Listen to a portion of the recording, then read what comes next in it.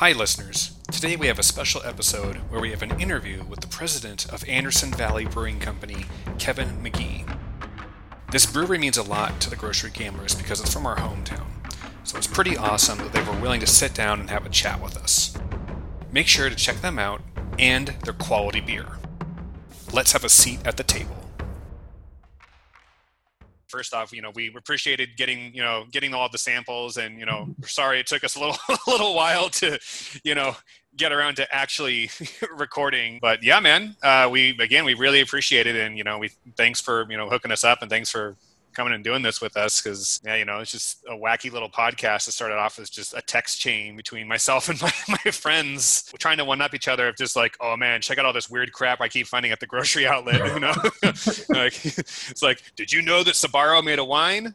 Me neither, kind of situation. Yeah. So, but yeah, man, I just started off here. Kind of want to just give us a little bit of info, just like on you, and then a little bit of info on Anderson Valley Brewing that we should start off with, and then go from there. Yeah. So Anderson Valley has been around since 1987. It was one of the sort of class of '88, they call them.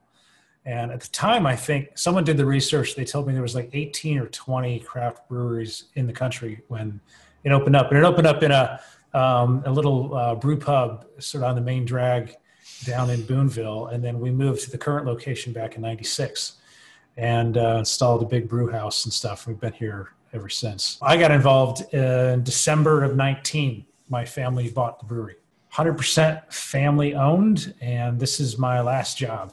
I'm going to do this for 25 or 30 years and then hand it off to my daughter or someone else in my family, and they'll take it in and run from there. So that's awesome. That's great to hear. I've lost count how many times I've been at the tap house.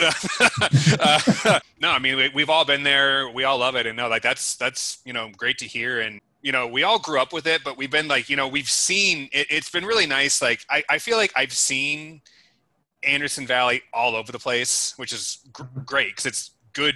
It's good beer. That's the first thing. It's like, spoiler alert, all of us are totally unbiased here with our opinion on, we try to be like, oh yeah, our whole podcast is about, trying and reviewing food and stuff, food, drink, whatever it is. But yeah, with us, like, we were like, we hit you guys up and it's like, oh, this is going to be totally unbiased. Like we're all going to be like, we love this, kind of thing. So yeah, no, that's rad. That's good news to hear. I mean, like the beers, it was a big reason why we were interested in it. So I've been involved in beer for a while, and it was a wine executive and that kind of stuff too. But when we were looking at, getting involved in a family business and wanting to buy something that we could really set some roots down in and develop kind of a multi-generational business, I really wanted to look at craft beer for a number of reasons. But, our criteria was pretty narrow. I mean, there's only a few different breweries that we were interested in looking at. And I think we took a hard look at about 5 of them. And really a big, like the first sort of threshold is that the beer quality has got to be flawless. I mean, if you don't have good beer, you're dead in the water. I mean, and Anderson was great that way. They never put out a bad beer. I mean, there may be beers that some people like, less than others or more than others and that kind of stuff, but they've never done a bad job at beer. So like being able to kind of come in as a new owner and, not have to apologize for some sort of like weird pastry stout dalliance or, it's like, some mold growing seltzer project or something is, because that's the hard stuff. The hard stuff is really having the really good product and having, people and processes and stuff like that, that are able to execute, on making a really good beverage. And what Anderson's issue is that it wasn't really doing a very good job at all. It actually wasn't doing any at all of communicating to consumers and really kind of, letting people know who they are. And for like 10 years, they really didn't do any marketing. And so that seems about right. Yeah, totally. Well, that's a lot easier to manage. You just start talking to people, you start getting out there and start explaining, who you are and where you came from and that kind of thing. And that, is a very different problem. I mean, it's still a problem, but it's a different problem to fix than if like you're just putting out horrible product. So, or just like 5 different versions of the same IPA. I had a few questions here I want to ask you, and this kind of relates to what some of you were just talking about. Is there like a release from you guys that, maybe you personally love, but they just kind of, maybe it was like a niche release or something, but something that just like didn't take off and you were like, oh man, like why didn't people like this? Like kind of thing. There's a couple beers actually that would qualify for that. There's a beer that we're not making anymore, which was a brewed IPA. And it's a beautiful beer. I mean, the liquid is awesome. It tastes great. And the problem that brewed IPA had was that there were a bunch of people that started making brewed IPAs that really didn't know what they were doing. And you would just, use, different yeasts or different practices and stuff. And a lot of marginal brewed IPAs got out on the market, and it killed the category. So the consumer's expectation of what they should have or what it should taste like was a problem. And the name brewed IPA is just not a good name. I was gonna say, I think I've seen that maybe once. No, it is a phenomenal beer. It's one of the, it's definitely in the top echelon of beers that anyone is making, and it would stand up there in terms of quality. You would drink it and you'd be like, this is a really nice beer, but the category just died because of the name. So. And really, what it is, and a part of it is that you use an amylase enzyme and stuff like that to kind of clean it up, and so that it has a really dry finish. And a lot of the beers that are being marketed as gluten reduced or gluten free are doing the same thing. So that's one of the big aspects of it. But I mean, if there was a beer that kind of got just shafted out of the opportunity to do something bigger, it would be that one. There's another beer that we make and are continuing to make called it's the Black Rice Black Rice Ale. Oh, we all loved that.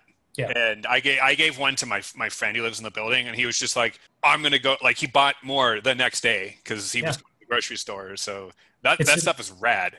That's an awesome beer, and we're putting a bunch of energy behind it because the beer itself, like the liquid, is awesome. Mm-hmm. The package looks really cool. It's black with red Asian writing on it and stuff like that. The beer does not taste like the package, and that's the problem. Is that when the former owners launched it, they just kind of shipped it out to the distributors and didn't really back it up by trying to tell people what to expect from it, or what is a black rice. I mean, it's totally it's very innovative. It's very different. It's basically it's a 90 calorie craft beer. I mean, it's basically a Michelob Ultra that tastes like a good beer. We called it like, we're like, this is a really good lawnmower beer. And yeah, because isn't like, because like the rice thing, I know like the big guys, like, don't they do that with like a bunch of like Coors stuff? But that's kind of just like, we just got this, throw it in kind of situation. Yeah. Or am I making that up? Or no, it's there's I think Coors uses corn. Budweiser uses rice. Okay. And they refer to it as adjunct brewing. If you're not brewing with like 100%, barley, or rye or something like that, it's adjunct brewing. But there's a super long tradition, and you can make a lot of really, really good beers with adjuncts. I mean, just because Budweiser uses rice doesn't mean that it's a bad idea. I mean, Budweiser, it's really, really hard to make a light lager like Budweiser.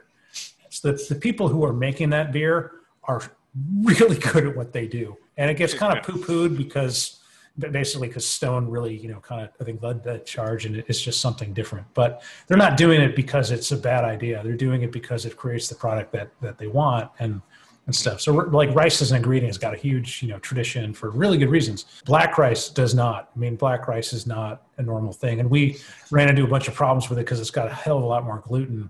And we had to adjust the process to use it very differently than you would use normal rice in a brewing process. And that kind of developed some of the flavor and stuff like that too. And so it was a hard fought for concept. And Fal and the crew here were able to work it out pretty well. And so really excited about that. It never really got a good chance to get off the ground in a meaningful way. And so it's just taking more time, but we're doing a complete refresh of the branding and the logo and that kind of stuff. And when we do that, we're going to relaunch the Black Rice and give it the shot that it deserves to get people's attention. So pretty excited about that one. Before we tried it, we all were like, we've seen it, but we've never tried it, but we've all kind of wanted to, and it just never got around to it. And then now we're all just like, that was really good. That was really, really good. And we just, I mean, I just remember just seeing it at a liquor store one day, and I'm like, I wonder what that is. Well, I don't know. And I'm just, I mean, like we're all habit shoppers, we all have it, it's hard to break into something new, and, but yeah, so we've been telling all of our friends like, try this. Cause that was quite good. But then, yes, I guess, just kind of follow up here with another question I have for you. What would you like, what are some of your like go-to lawnmower beers? Kind of like to ask people that. Actually, we've got one that we're releasing now. We redid something, so we're going to be releasing Boonville Gold on a national level. Boonville Gold was really kind of like only sort of like locally around here, but we kind of lightened it up a little bit, and it's turned into, I mean, basically it's something that is a craft alternative to Bud, Miller, Coors.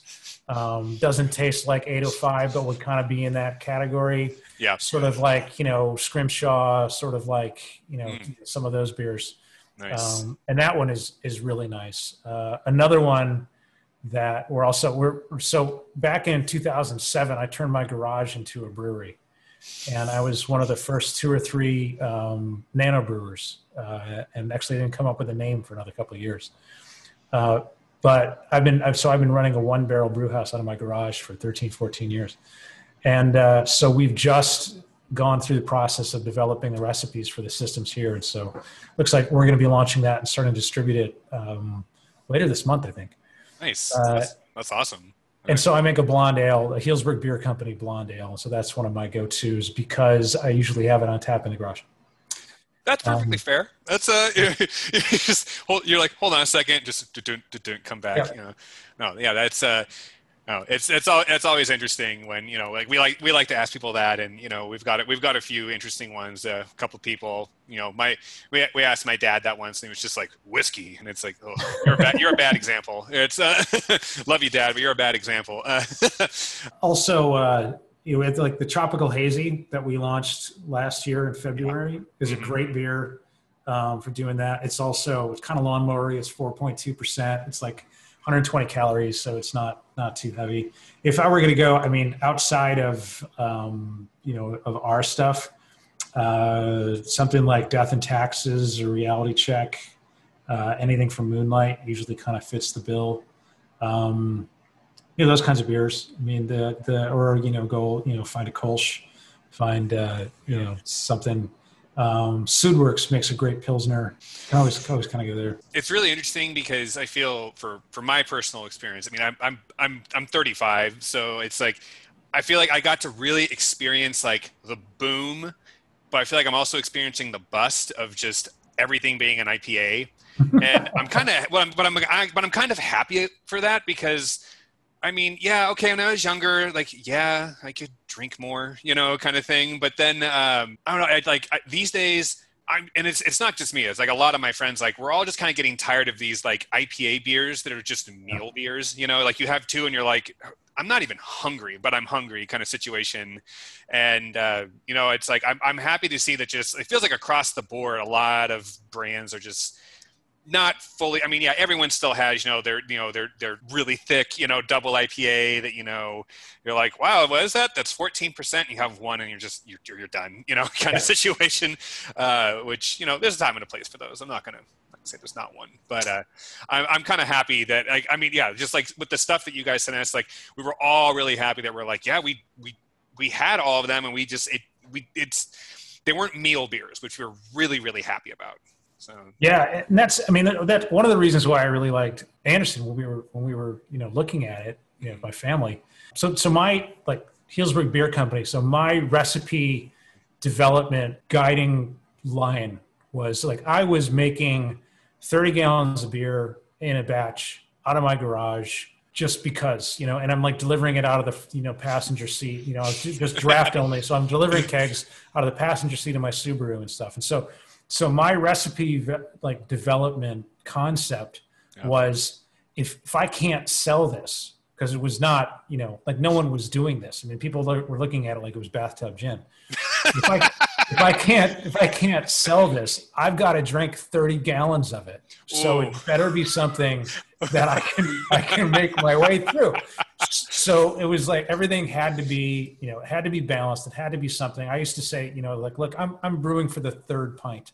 It's like I want people to have, to go back to beer, like, 2 or 3 times and be able to kind of do that. And so, very rarely would I make a beer that was, more than in the 60s and stuff. But it also, like, I would try and work the attenuation and try and work the body of the beer so that, it finished, lighter, but also had a lot of flavor that like extended on the palate. And so you really knew you were drinking something.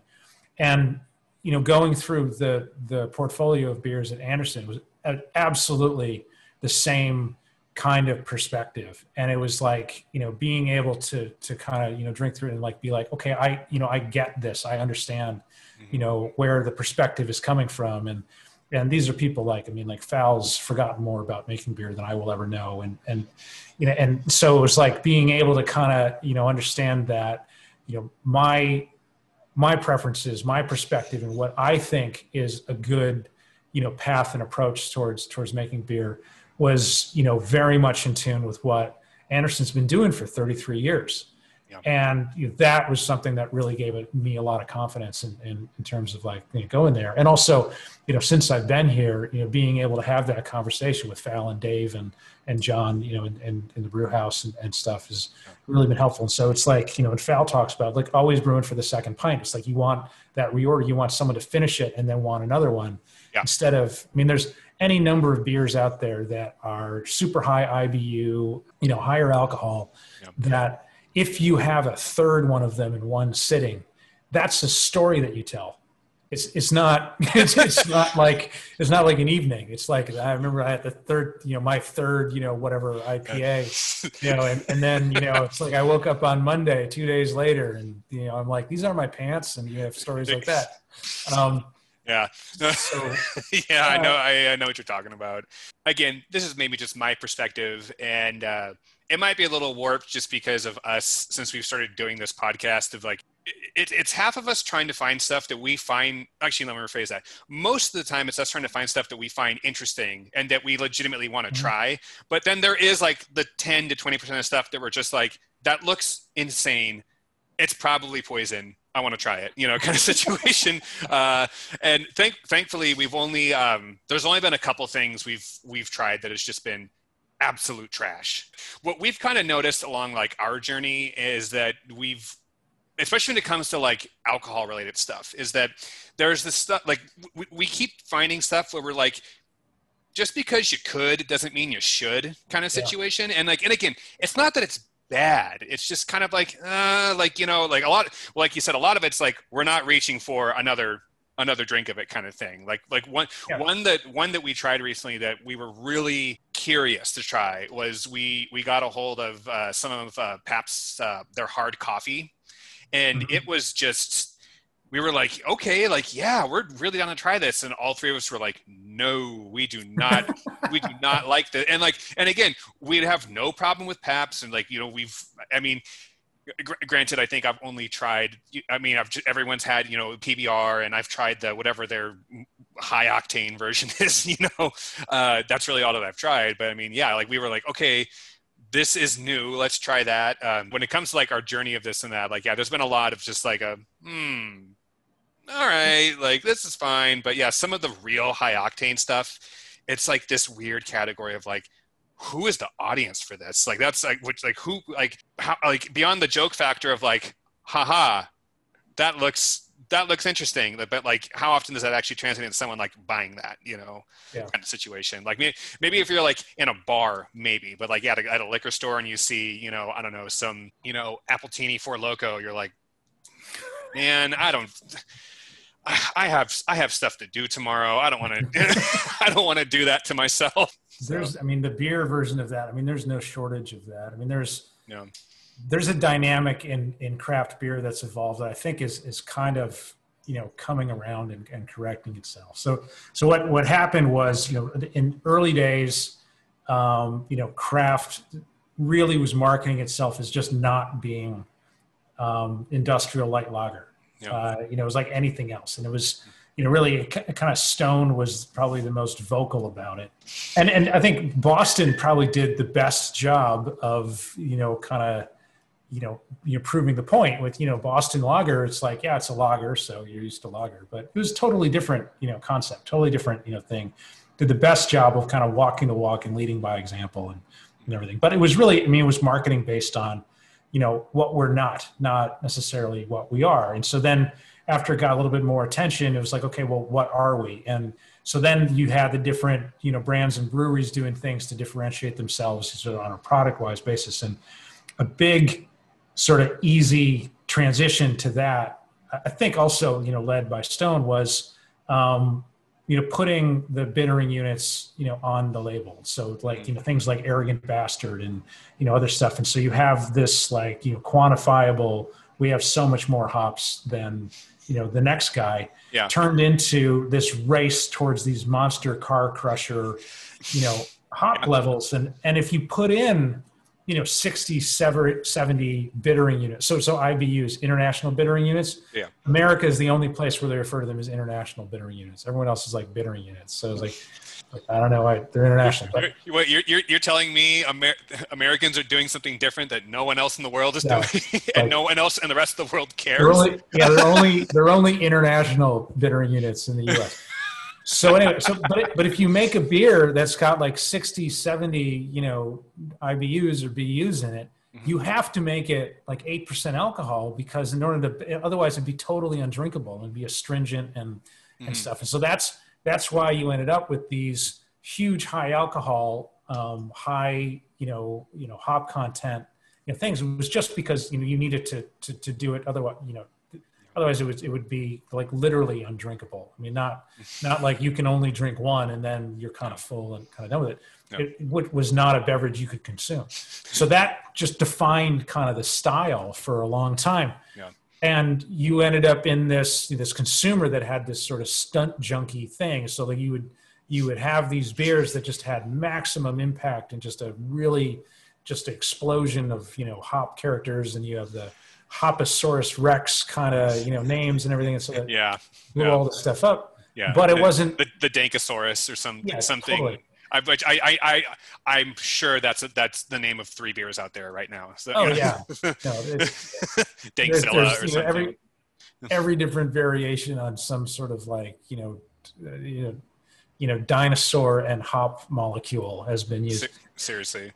So, but what ended up kind of happening was that consumers started evolving, and this resulted in sort of a bit of a session IPA thing, and you know, explorations into different stuff, to the point where now it's like, you know, a lot of you know beer geeks and people that, you know, kind of want to show their you know their topical, you know, nature of their preferences, are going back to lagers and going to pilsners and going to a lot of the stuff like that, which you have, you know, completely different categories of breweries that are making these things. Because it's like the really high alcohol, high hopped beers, there's actually a very large margin for error in making those beers.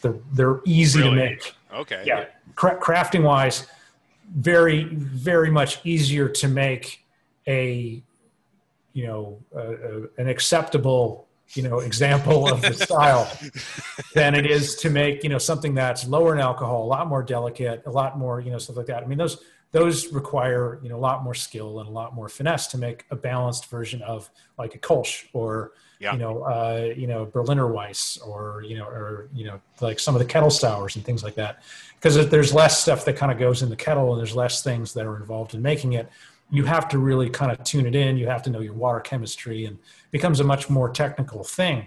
And there's a number of breweries out there that made, you know, an enormous splash and were able to produce a whole lot of these, you know, particularly high octane, highly hopped, you know, beers that simply don't have the brewing skill or capabilities to make these more nuanced, you know, lower alcohol, and, you know, more finessed kind of styles. And as the tastes kind of changed over, some of these breweries have you know, had, you know, a real problem making kind of a pivot.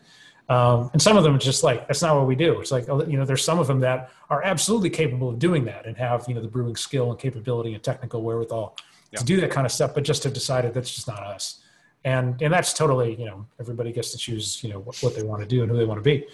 But that's developing too. And so you're getting a shift away from, and I think it's also personal to the consumer's journey too. It's like everybody kind of comes in, has that stunt junkie phase where they just want to like taste stuff that's like, kind of crazy and going on. Yeah. And then after a while they start understanding a little bit more, and then they have more experience and, have tasted stuff and want to develop, other things, and they just get a more nuanced and developed palate. And so they start exploring other stuff that's more nuanced to it. And I think just we're in a stage where most of the craft beer consumer has gotten through that stunt junkie phase, and they're starting to find stuff that is a more balanced beverage and is, something that they want to, they want to get into on a different level than just like something's happening in my mouth, and so you have this other kind of stuff, and it's just something happened to my head. After three of these, can't feel my hair. I'm at Taco Bell.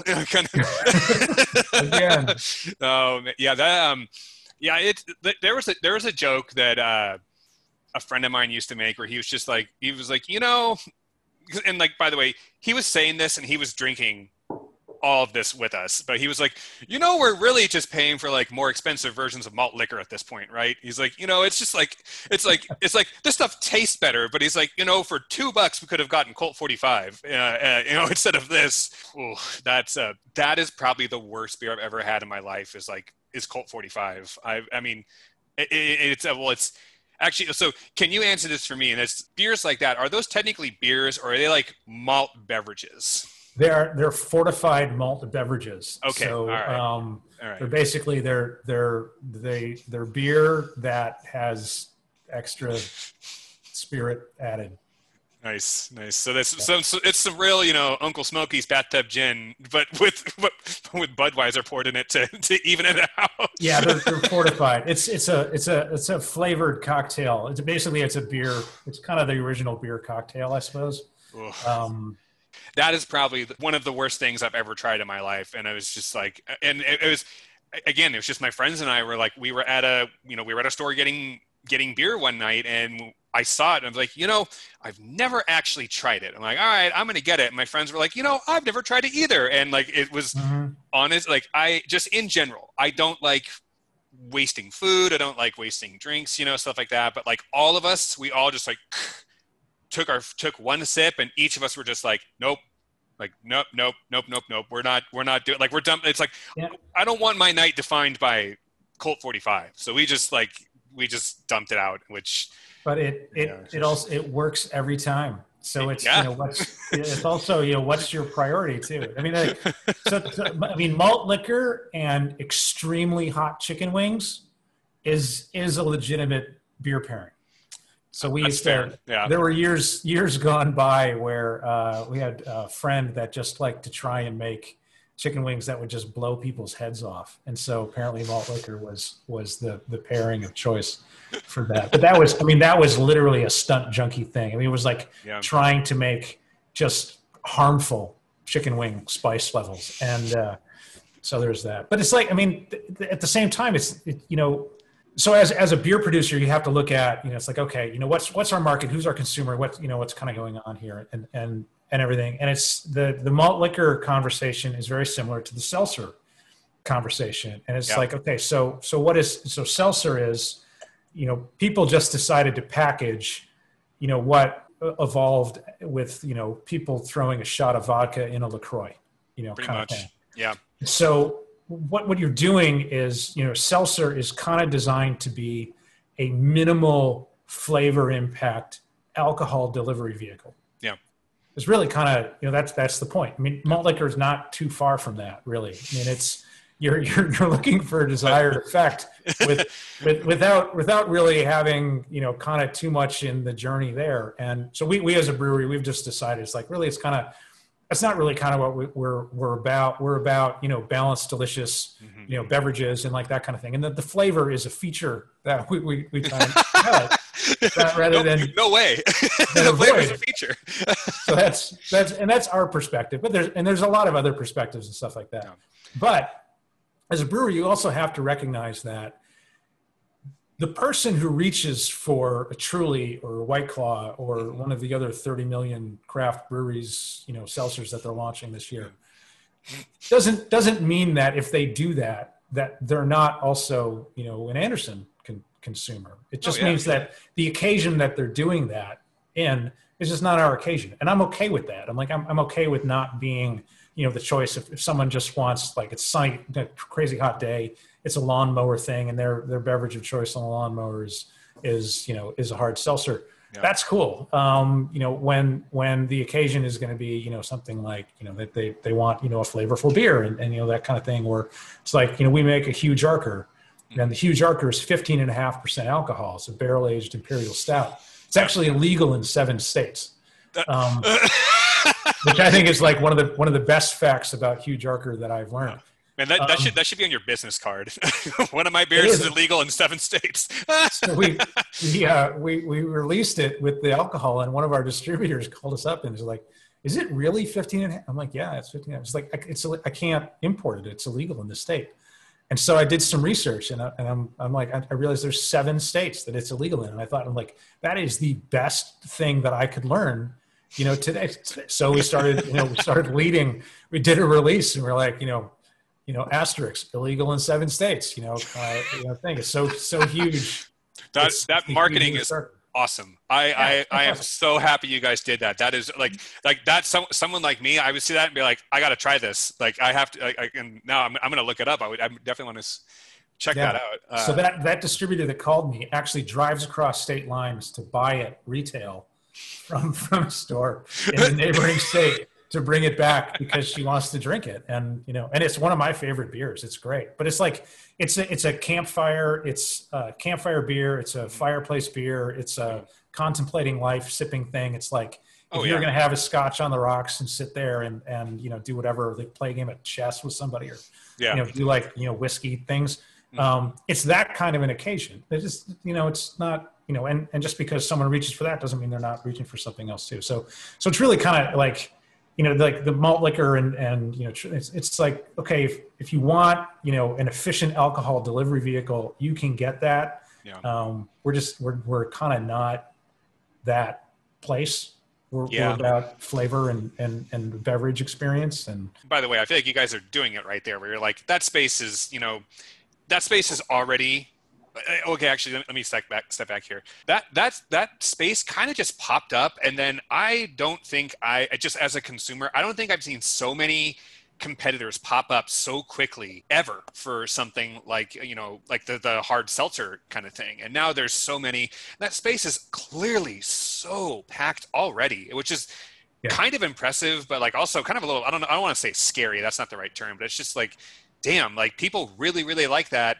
And I mean, I get it. Like, yeah, I've had them, like on an episode, we tried Pabst's version of it. Honestly, we kind of liked it a little more than White Claw. It tasted more like actual soda.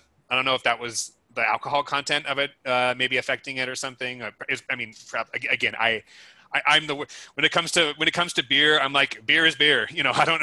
I know a little bit of the the process of making it, but that space is so packed already, and it's like, I feel like unless you're already an established brand, that's a hard thing to try to get into now. Yeah, and it's if you look at it from the inside of the industry, it's not really kind of an overnight thing. People have been making seltzers for a long time, but I mean, Boston in particular, like Truly, I mean, they started down the road a long time ago. Oh, really? And it's like, and the concept is not new either. I mean, basically everyone is kind of retreading what Zima did. So there's sorry, no joke. I kind of liked Zima. I'm a full on Zima endorser. And then, actually, sorry, I have to derail you here for a second. When they did their like re-release of it a while back, there was a 7-Eleven down the street from my house, and 2016 or 17, I think they re-released. Yeah, it was about that time. And so I went to go grab something else, and like out of the corner of my eye, I'm like, that looks like Zima. And I'm like, Zima has been dead since the 90s in America. And I look over, on the side, I left to go do something else, and I'm like, I'm going back. Like, that was Zima, right? And I look, I'm like, that is Zima. And I like took a photo of it, shot to my, like, I don't know, 8 of my friends. And I was like, haha, look at this. And I have never had a text chat blow up so quickly of just like, dude, where is that? What is it? Seriously? It's real? And like, it was like, get it. And so I bought, 3 6-packs of it. And then, over the next, 48 hours, my group of friends and I, we like all try it.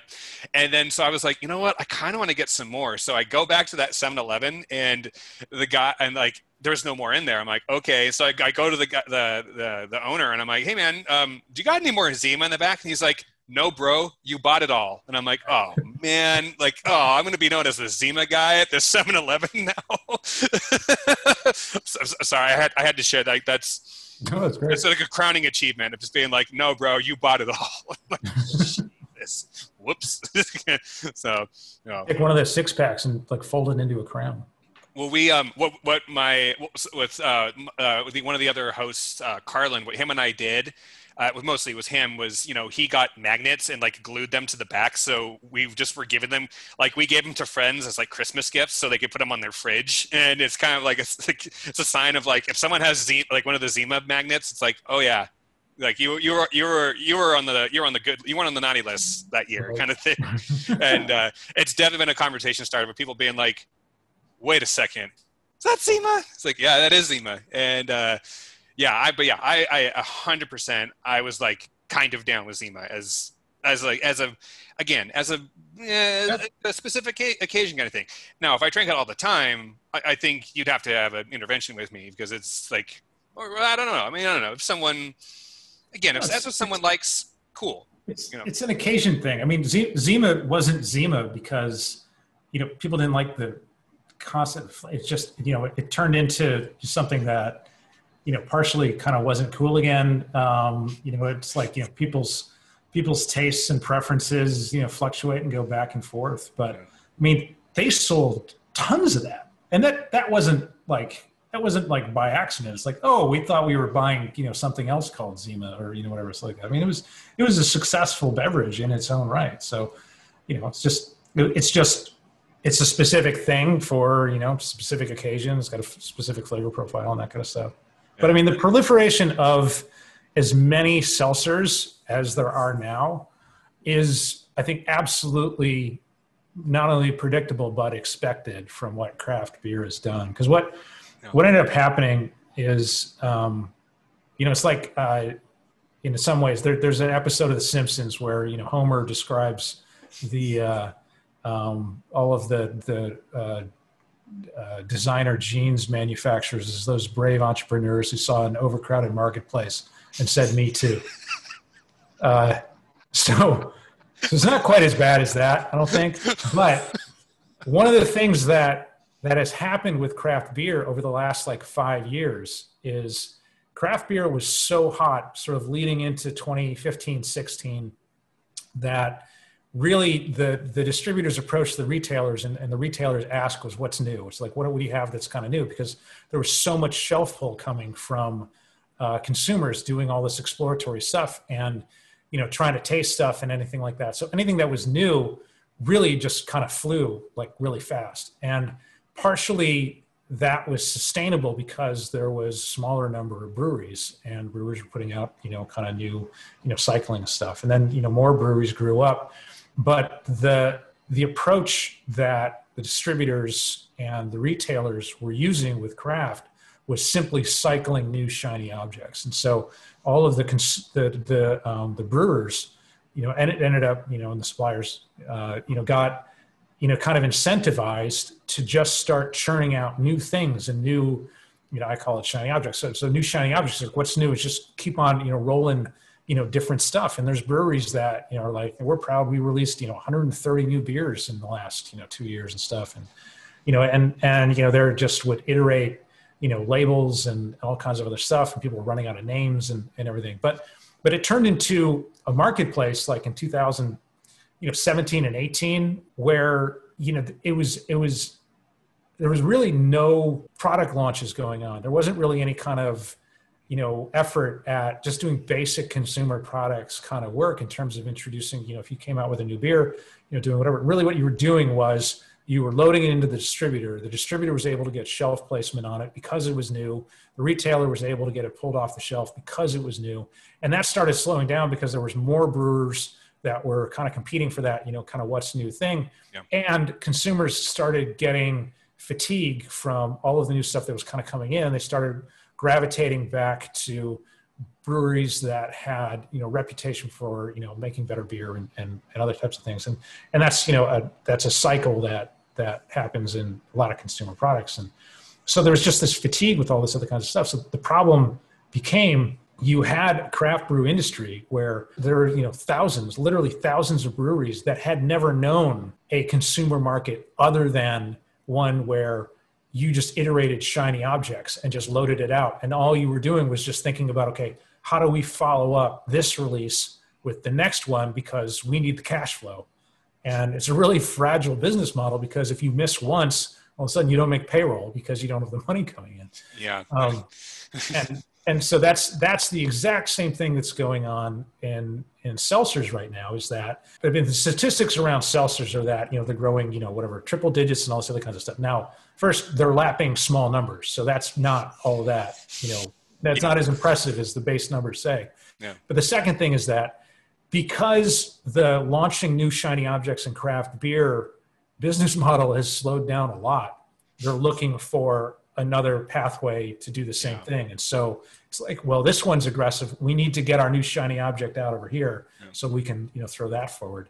And it's absolutely an extension of the same business model that had been dominant and was encouraged by a lot of distributors and retailers for a long time. And breweries, frankly, it was a little bit easy for some breweries because you didn't have to make the same beer over and over again. A lot of times if you're just iterating new stuff, and not being able to make the same consistent beer is one of the hallmarks of not really being good at what you do.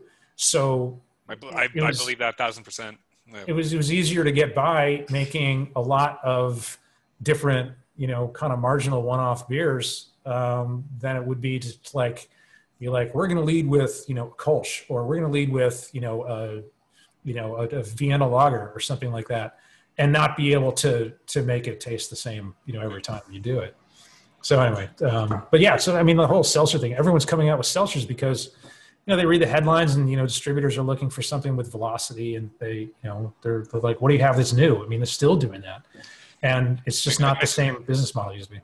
I think you said it best. It really was the new shiny object. I feel like it was very Instagrammable to be like, that person is not drinking, a pale ale from what's the green Sierra Nevada anymore, or that they're not drinking it, or they don't got the Coors Light with the tall boy or whatever the hell it is. It's like, they got something new. I also, and again, this is just my experience, so it's clearly limited. I feel like a lot of what gravitated to the people I knew who were drinking, the seltzers was that it was lower calorie. A lot of it was pretty consistently lower calorie. Look, it's still booze. It's not good for you. Yeah. It's not an avocado has healthy fats for your body, as opposed to it's not like you're not going to drink a grapefruit White Claw and be like, don't worry, I got 10% of my good calories in. It's it's still booze. It's still, but yeah, I don't know. And then, frankly, also I had a bad experience where I drank a couple White Claws one night and I got some crazy indigestion, heartburn, and it kept me up for the night. And granted, I wasn't pacing myself very well, and I may have drank in 4 in 90 minutes kind of situation. That's all on me and my stupidity. But yeah, and after that I was like, I'm not going to do this that often anymore. And the only times I've ever had that with, again, a good stable beer has just been I drank too much of it, kind of situation. And it's there's, I don't know. I don't feel like there's any weird carbonation issues that you get with a beer that you get with these seltzers. So, well, first of all, the alcohol molecule carries with it calories, so there's no getting around that. Oh yeah. So, if you have a certain alcohol content in a beverage, you've got a floor of calories. So the only way to lower the calories is just put less alcohol in there. Which again is kind of sometimes antithetical to the idea of a seltzer. So, so they might not totally do that. The other thing to kind of look out for with seltzers is that occasionally there's some residual sugar, and there's actual calories from a couple of grams of sugar in them that you won't really find in beer. Beer's got other stuff. Beer has carbohydrates from the grains and things like that, but it's not really a healthier choice so much. I think you make decisions about, and I do it all the time. You make decisions about going with a lower calorie beer and lower alcohol beer, just for presence of mind and lifestyle and that kind of stuff. It's like I can go drink some ridiculous thing that basically is is a pint that has as many calories as a cheeseburger. It tastes really good, but you got to go in there knowing that you're drinking a cheeseburger. So there's, it's a choice. And I don't think that there's the palate and the flavor experience of drinking a seltzer is, I think, probably to a lot of people less filling. So it gives you the impression of, and it's clear. So it gives you the impression that, there's less stuff in it, or there's, you're not taking on as much calories or anything else. But it's, most light beers have less calories than seltzers do. I mean, our black rice ale, is basically, it's a brown to, dark, almost stout looking kind of beer. It's 90 calories, and most seltzers are 100, 120. So yeah, we actually, we bring up that point quite a few times. Because I was just it was kind of funny, because I was like, I'm like, man, this is a really good beer, because like I'm just used to like seeing, again, like Michelob Ultra type beers and stuff, where I'm just like, those don't, like, you drink those and it's just like, why don't I just drink water or just drink a real beer? Like, that's like, I feel like you guys did a really good job with that one, of like bridging that gap. And again, maybe it's just me getting pickier as I'm getting older, but like, there's definitely things where I'm like, okay, I'll try it, and like, no, I'm just not going to do that again. Or like, it's kind of like you said, like with the higher alcohol, like the stouts and all that stuff, it's kind of like, like you crack those open because you want to like enjoy the experience, as opposed to some of the stuff where it's just like, why don't I just drink water? Like, what? That's I look, I get it. Like, there's some days you want a beer, but it's like you can, and especially, again, this is my perspective, but there's a very good market out there for buying lots of good quality beers. Your guys in particular, giving a big shout out here, but like there's you don't have to look that hard to find something that's pretty darn good, kind of thing anymore. And that's which is again, what a problem to have, kind of situation. I mean, there's still going to be some, I mean, I'm still like,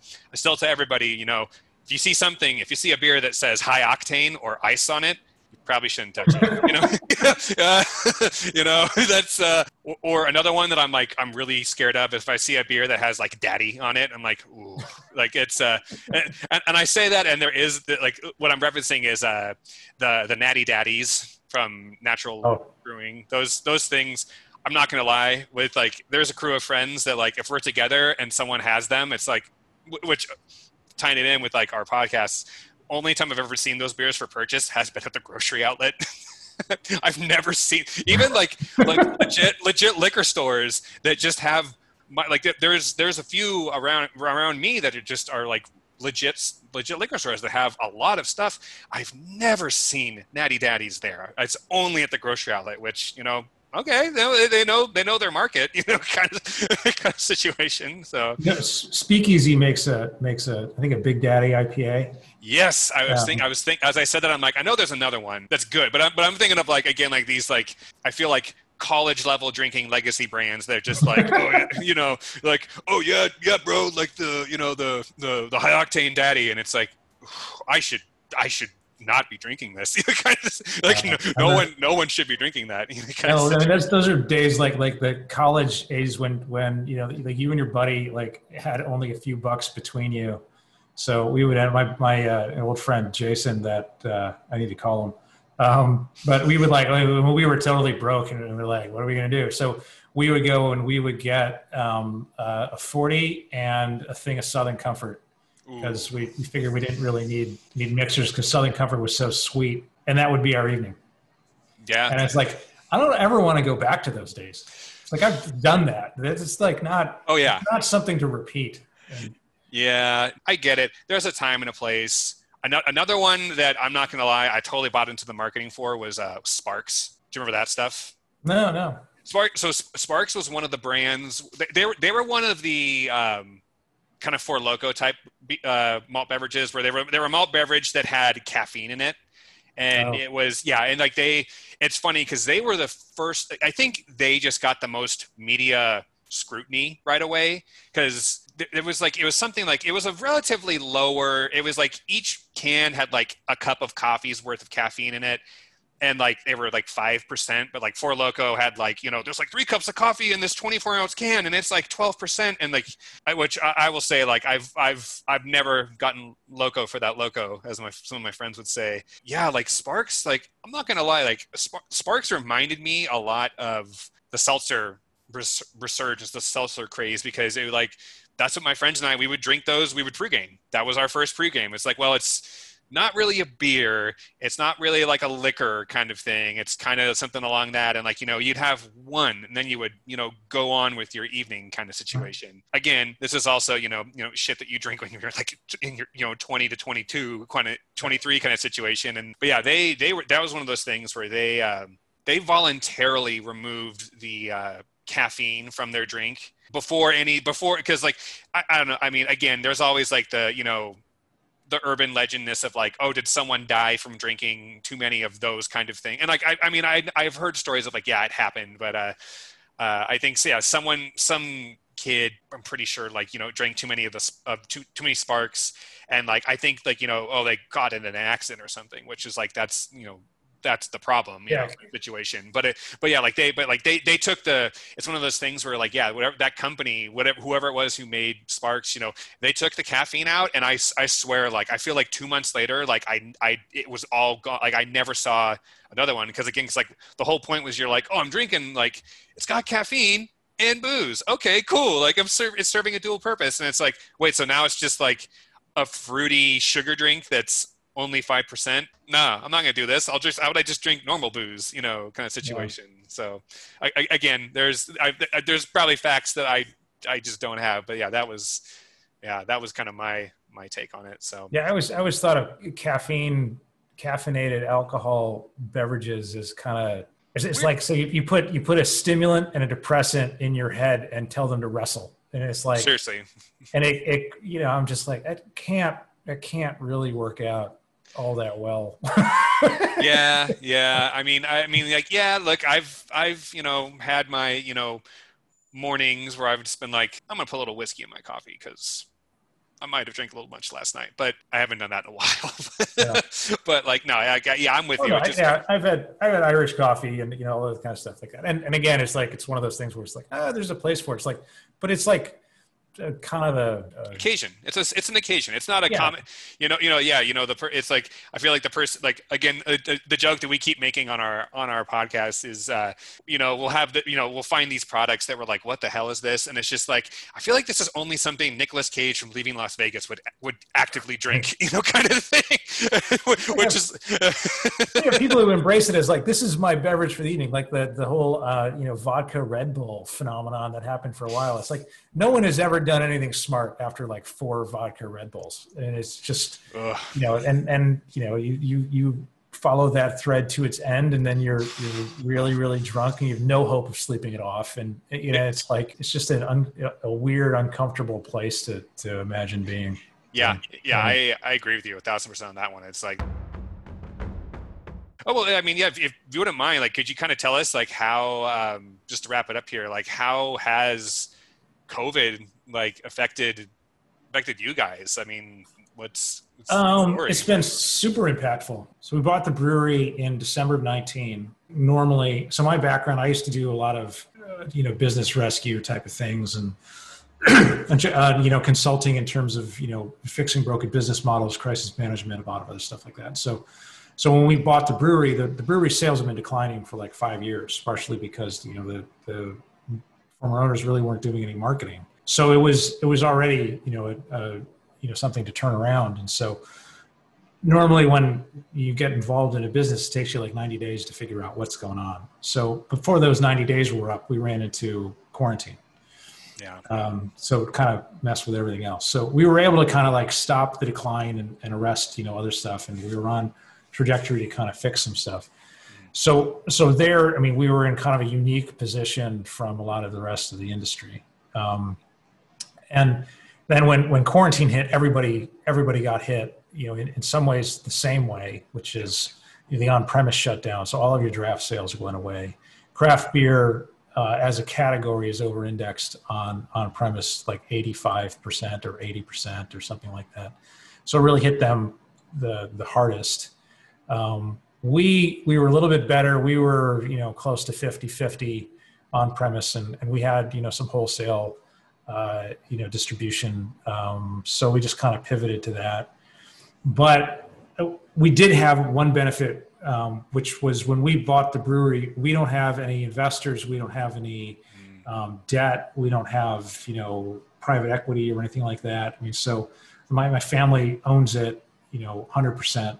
And owns it outright. So I don't have mortgage payments. I don't have, anything. So if I knew COVID was coming, I couldn't have structured our, balance sheet and our, business durability any better than what we did when we bought it, anyway. And the idea was that we wanted to do this as a multi-generational thing. So we're not going to take on a bunch of debt and make things, fragile. So that allowed us to do a number of things. I mean, the first is that and even though, like initially, the communication was like, it's to get, a 14 to 21 day quarantine period or whatever. But, and we were like, yeah, sure.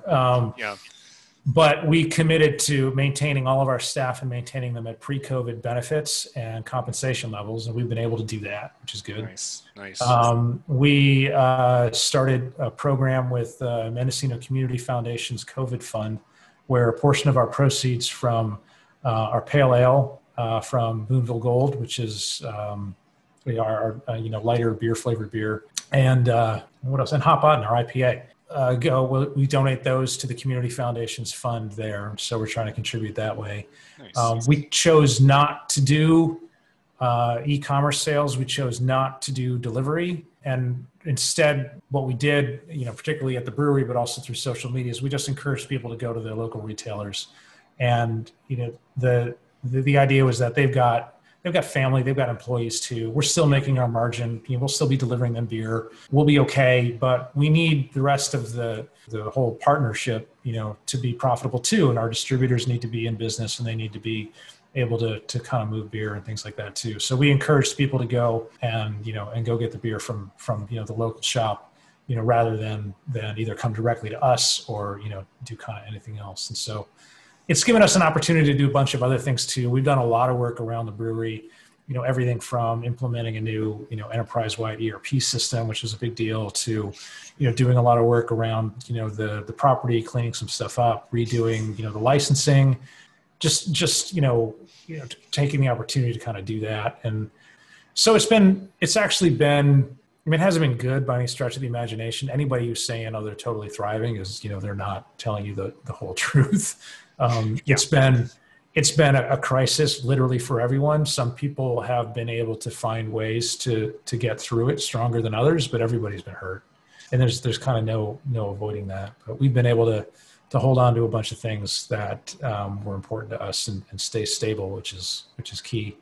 And, ideally, we exit out of this, stronger than that. We actually increased headcount. We added a number of salespeople, and even during COVID, I've got, new salespeople that unfortunately are in kind of a position where they come into a new job and want to really, sort of show, who they are, what they can do, and sort of prove themselves. And it's like, they're not allowed to have meetings. I was like, well, crap. So, anyway, so. Well, that's awesome. That's great news to hear, at least, on that front. Yeah, it's been, it's been, an extremely unique and terrible experience. And, I'm glad to hear that, you guys are doing the best you can with what's happening. I'm really curious to see what it's going to be like with some of these places of like, oh, were they able to, because I feel like everybody is kind of doing, that if they can. They're like, well, we always wanted to do this and now we don't have foot traffic. So now we can just do it, kind of thing. Like kind of a really terrible, but also like, this is a once in a lifetime situation where we're gonna be able to do this. So let's just do it kind of situation. So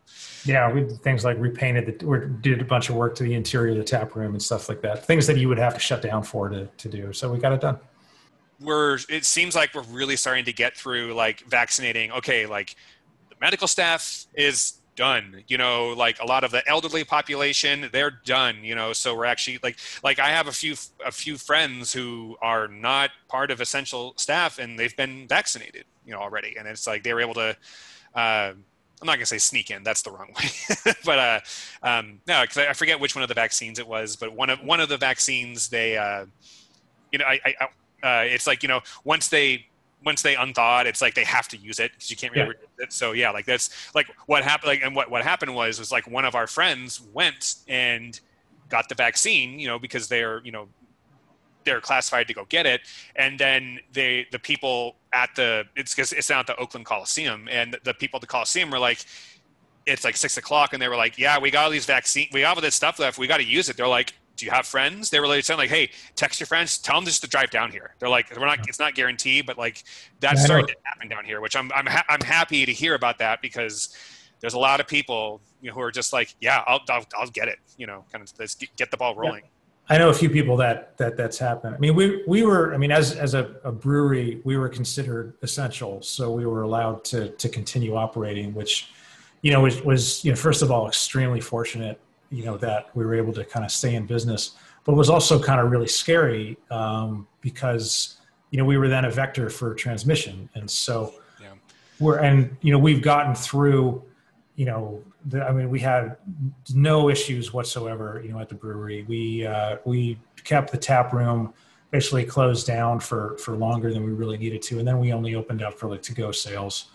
And there's, the properties available for people to use. And so people would play disc golf and stuff like that. And, I've got a property here where I can literally socially distance people by an actual half mile. Hell yeah. So we didn't run into any issues. I mean, nobody had any COVID issue, but it was a constant concern. And we were just very vigilant with, restrictions and regulations. But last week, the entire brewery staff got their second vaccination shot, because we're qualified under Tier 1B, and the folks at Anderson Valley Health Clinic are on the ball, and they did a great job, and so got us all in. That's just a huge load off our minds. So that's good. So I get to sleep better now. Yeah, no, I'm a little jealous, but I mean, it'll happen. Like I'm not, I mean, that's the thing. Like I said, I'm jealous, but frankly, like I'm not. Like there's plenty of people who need to get this vaccine before me. Yeah. And I think like if you have that mentality, you'll be fine. And it's kind of like, it's going to happen. When it happens, it'll happen, and that'll be awesome. But until then, I mean, look, man, I'll be at home, drinking some Anderson Valley, man. So we'll make more. Yes. The sour ale and the rice ale were definite ones that like I was like, I want to try these, and I'm really happy you guys sent it to us, because those are ones where I was like, I will buy these normally. Like those were cool. Quite good. Kevin, seriously, like really appreciate you like taking the time with to talk with us. All right, cool. Yeah, let us know, and let me know. I mean, if you guys are in the area around Boonville, we're I think Mendocino's statistics right now are trending in the right direction, which is cool. And I've recently, last year I worked with the ABC for like 6 months, and we were able to take the license for the tap room and redefine it as the fence line of the property. So now the entire, basically it's like a close to 30-acre beer park. So we're doing some improvements and other stuff like that when we open up and everything too. And so that's rad. No, that's we have sod showing up tomorrow for about a 9,000 square foot lounge lawn. Nice. And, seriously, thank you for doing this with us. This is cool. This is rad. Yeah, no problem. Yeah, and like I said, like if you guys when you guys do any kind of do any kind of rebranding with the rice ale, like let us know. We'll put it up on our feed because like we all are 100% into it. So cool. Yeah, no, it will be hard to miss. Yeah, hopefully. Awesome, man. Well, Kevin, again, thank you so much, and yeah, dude, have a great rest of the day. Cool. Thanks, Pete. All right, see you later. See ya. Thanks again to Kevin from the Anderson Valley Brewing Company for taking the time to talk to us today. And listeners, if you have the opportunity, please check out any beer from Anderson Valley Brewing Company. You will not be disappointed. This is Pete from the Grocery Gamblers. Gamble on.